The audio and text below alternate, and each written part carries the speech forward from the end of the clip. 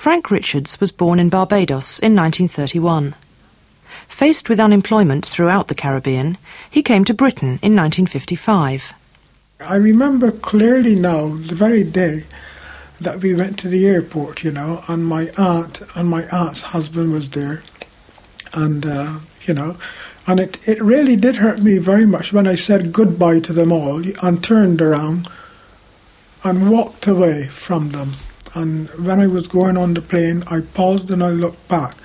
And I can hardly express in words how sad I felt, And right there in my mind, I wondered, well, what would the future be? How would I cope in a strange country? And when I say strange, not that Britain was strange to us, because being part of the British Empire, and we were taught quite a lot about the history and the geography of the British Isles and the whole of the British Empire. And although in a way I didn't feel like it was coming to a strange land, yet the thought of coming into a different environment, it had me somewhat worried. And I was thinking all the time when the plane took off from the airport, I was thinking, well, how am I going to cope with the future? It was really sad leaving. And it took me a long time to get over it. I was very much attached to the church all my life so far, really. And that's one thing that they always said to me, because you're leaving, don't give up your church.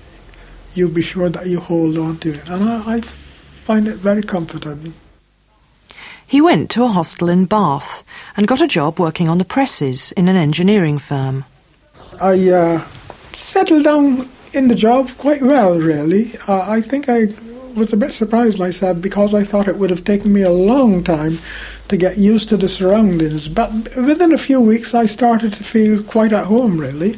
And some of the chaps were very friendly and nice, and they tried to make me feel at home. But there were those who were rather hostile and weren't so friendly to people like myself, But nevertheless, I got on quite well with most of the chaps. And the foreman was very helpful too, because he told me himself one day, you will meet some opposition from some of the chaps, but don't let it get you down, All you've got to do, you do your job, try not to break the rules of the company and behave yourself, and you wouldn't have any trouble.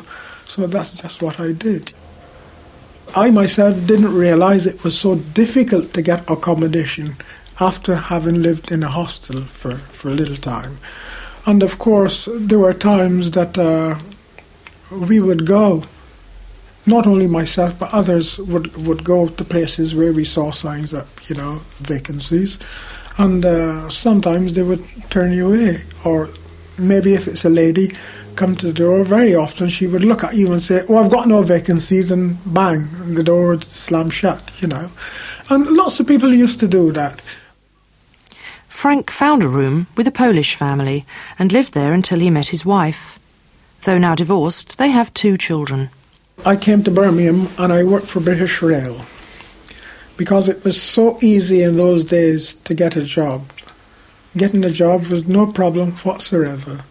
And I was always fascinated by trains, seeing photographs of them and so on. And I went down to the recruiting office and I went and saw the personnel manager there, and then he said, well, we are badly short of signalmen. Would you be interested in being trained as a signalman? I said, well, I've got no idea what the job entails. He said, don't you worry, we'll train you and see how you get on. Despite the low pay, he found a lot of enjoyment in being a signalman. Well, in a way, it was the independence.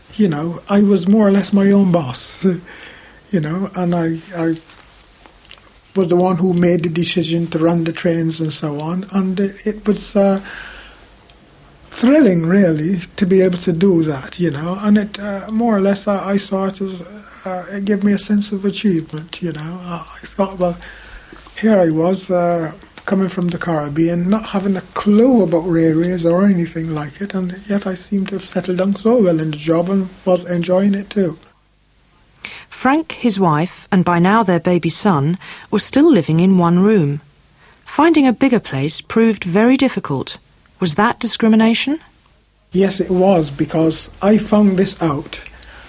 A solicitor who had told me there was a gentleman he knew. The gentleman lived in Brown Hills, but his daughter used to look after the home he had in Handsworth. She had a flat on the ground floor for herself, and she used to look after the house and rent it out in flats. And he told me that he would give me a letter to take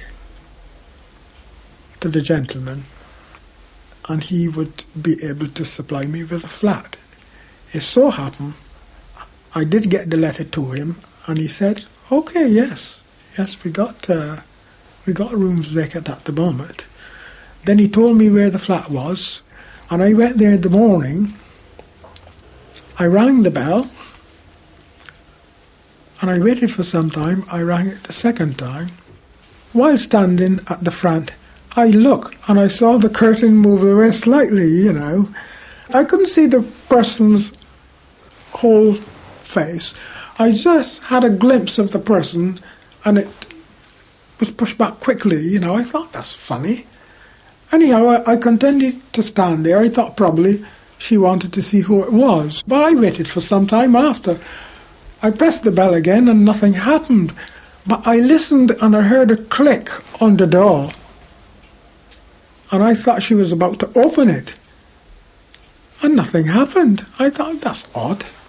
Anyhow, I got fed up standing there, so I walked back a little way down the road where there was a telephone kiosk. And I phoned up the father.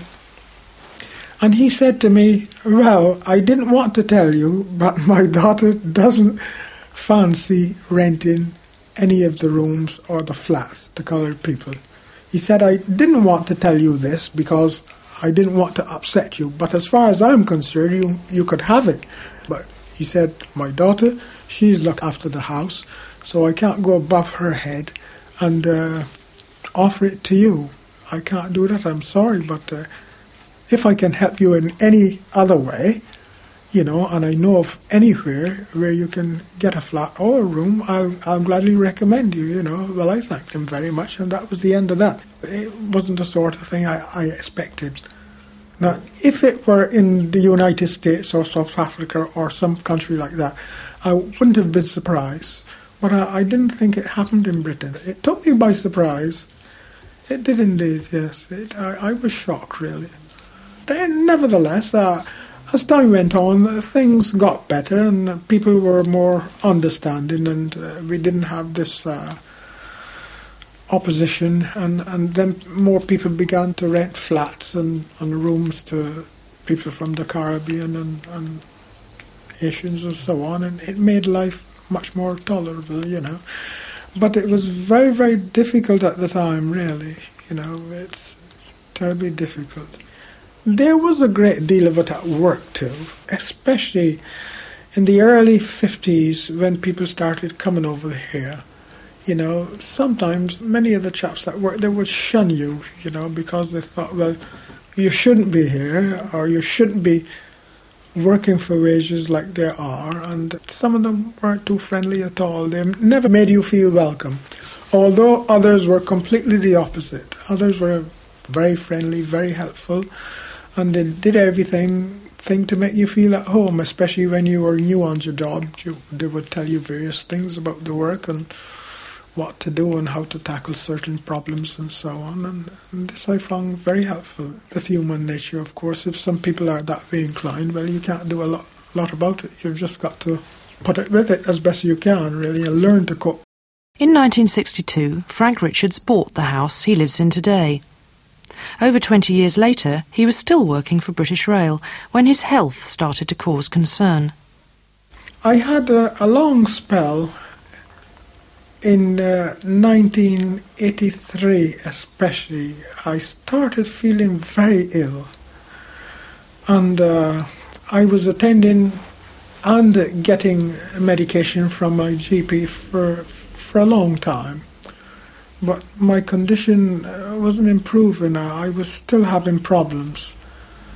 I remember one morning when I should have booked on duty at 4:25, I collapsed. I couldn't get up to bed. And of course, after a few hours, I didn't feel any better, so they rang for the doctor for me. And he came and checked me out. And he said, I think you've had a mild stroke. So the best thing to do, I'm going to get you off to hospital. That's where they took me then. And they checked me through, and two of the doctors, they confirmed that I did have a mild stroke. But strangely enough, I remember on the Friday afternoon, I found out that all along my left side was beginning to get rather sluggish. I wasn't moving my leg or my arm so freely. And I thought it was muscular trouble. And I said to myself, oh, well, by Monday it will be all cleared up, I'll be all right. But that's what happened. I just couldn't get out of bed. Anyhow, they decided they would keep me in and do further tests to find out what had caused it. And they found out that my blood pressure was extremely high. They also found out that I had diabetes as well, in a mild form. They kept me in for another week and sent me home, and then I had to go back in the following week. They wanted to put me through some more tests. And they found out then that I had a serious liver complaint. Frank's liver continued to deteriorate, and there were other problems. They were giving me a scan one day, and they found out that I had a growth next to my bladder. And of course, it was giving me a lot of trouble because I was having difficulty in passing water, So they said, well, they'll have to remove it. And I had an operation to have that removed then. And that set me back some more. All this time they were treating me for my liver. And then, of course, my situation with the diabetes got worse. So that caused more problems. Up went my blood pressure again. And it was one thing after another. So I thought to myself, well, it does seem as if I'm getting ready for the scrap heap. Then I was readmitted to Dudley Road Hospital again. And the consultant saw me one morning, and he told me that, he said, well, Frank, I've got some news for you, but I'm afraid it's bad news. I said, well, what is it? He said, well, I'm afraid your liver has reached a stage now where you'll never get better. You're not responding to the treatment. And he said, the only thing will save you is to have a transplant. He said, if you don't, you wouldn't live very much longer. So he said, well, what I'll do, I'll give you a little time to think about it. When I come to see you on Monday morning, do let me know how you feel about it. So he came, it was sometime about 10 o'clock, I think, on the Monday morning, and he said, well, how are you? I said, well, I don't feel too badly this morning. He said, well, have you been thinking of what I told you last week? I said, yes, I've given it serious thought. He said, well, what's your decision? I said, well, I will have it. He said, that's good. That's good news. I'm pleased that you have decided to have it. He said, but I must tell you, though, that we still can't guarantee that you would live. Even if you get it, you might still die. But if you don't, you really won't survive much longer. So it's essential that you have it for survival. The transplant was successful, and with his family's support, he's made a good recovery. But it's affected the way he feels about himself and his life. Well, I spent a lot of time looking back over my previous life, and it brought me face to face with myself, really. And I realized that the chances are that my time here on earth wasn't very much longer. And I had more or less resigned myself to it. I thought, well, if it be God's will that I survive, I'm thankful. If I die, I'm thankful just the same. Because it's part of life that we got to face up to death, really. We're walking and moving around and carrying on with our daily lives. but the time comes when it will stop. And I was quite prepared to face up to it. I haven't, at the moment, got the strength, and I haven't got the means, even though I would be able to find the time. But I think my main concern would be, I wish that in times past, years ago, that I had done more for people. I could have done a lot more than I have done. And that's the one regret I have. Although now, if anyone appeals to me for help, even if I don't know that person, I would never turn my back on anyone. But I suppose that when one is young, you usually think more of enjoyment and all the excitement that you get of life. But I wish I could have done a lot more. I realise the older I get that I've got many faults, really. And I think it's done a lot of good to me, in a way. Yes, it's made me really take an honest look at myself and see, well, after all, I'm like anyone else, I have my weaknesses and so on, and I'm quite honest about it, yes. It's made me take a really good look at myself. I'd have to give up work because British Rail wouldn't, under any circumstances, keep me on the job with my condition, so I had to accept early retirement. But I'm thankful that I'm well enough at this time to do what I always wanted to do. That's why I decided to take up theology with the School of Continuous Studies now, Birmingham University, and all the studies and the preparation and so on is done by the university. We have their lecturers as well. And we've got an excellent group of tutors, really. They're very, very good indeed. And I find, even though I have stopped studying for so many years, I've settled down to it quite well. And I'm enjoying it, really. It's great. I very often look forward to the time when I have to go to lessons, because I find it stimulating, and it's a form of therapy in itself. It's helping me to recover and to really get back to normal life. Does he have any thoughts now about going back to Barbados?